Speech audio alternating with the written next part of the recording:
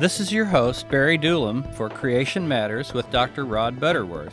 Rod, many students in colleges and universities are being taught that the Bible's account of a worldwide flood is a myth. Why do you think this is? Well, Barry, I'll mention the bottom line reason first. It's a spiritual thing. You see, if there really was a catastrophic worldwide flood, the Bible gives a reason for why it happened.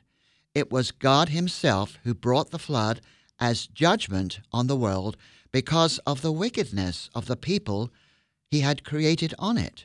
Jesus confirmed the reality of the worldwide flood when He said, quote, "The flood came and took them all away," Matthew 24:39, meaning that only Noah and his family on that amazing 500-foot-long ark were saved. But the rest of the world's population perished. Now, how do college and university professors get away with teaching that the flood and the ark are just myths?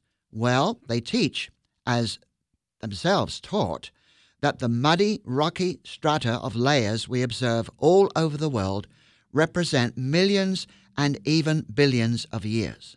They say that they were laid down very, very slowly over millions of years, but the actual visible evidence for all to see is that the layers, including the coal seams all over the world, must have been laid down quickly underwater, one after the other, with no time for erosion between the layers.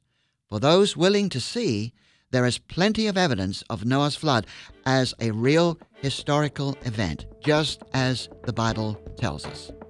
Thanks, Rod. I'm thankful that we choose to believe the Bible as real history. For more information, please go to creationexperiencemuseum.com. That's creationexperiencemuseum.com.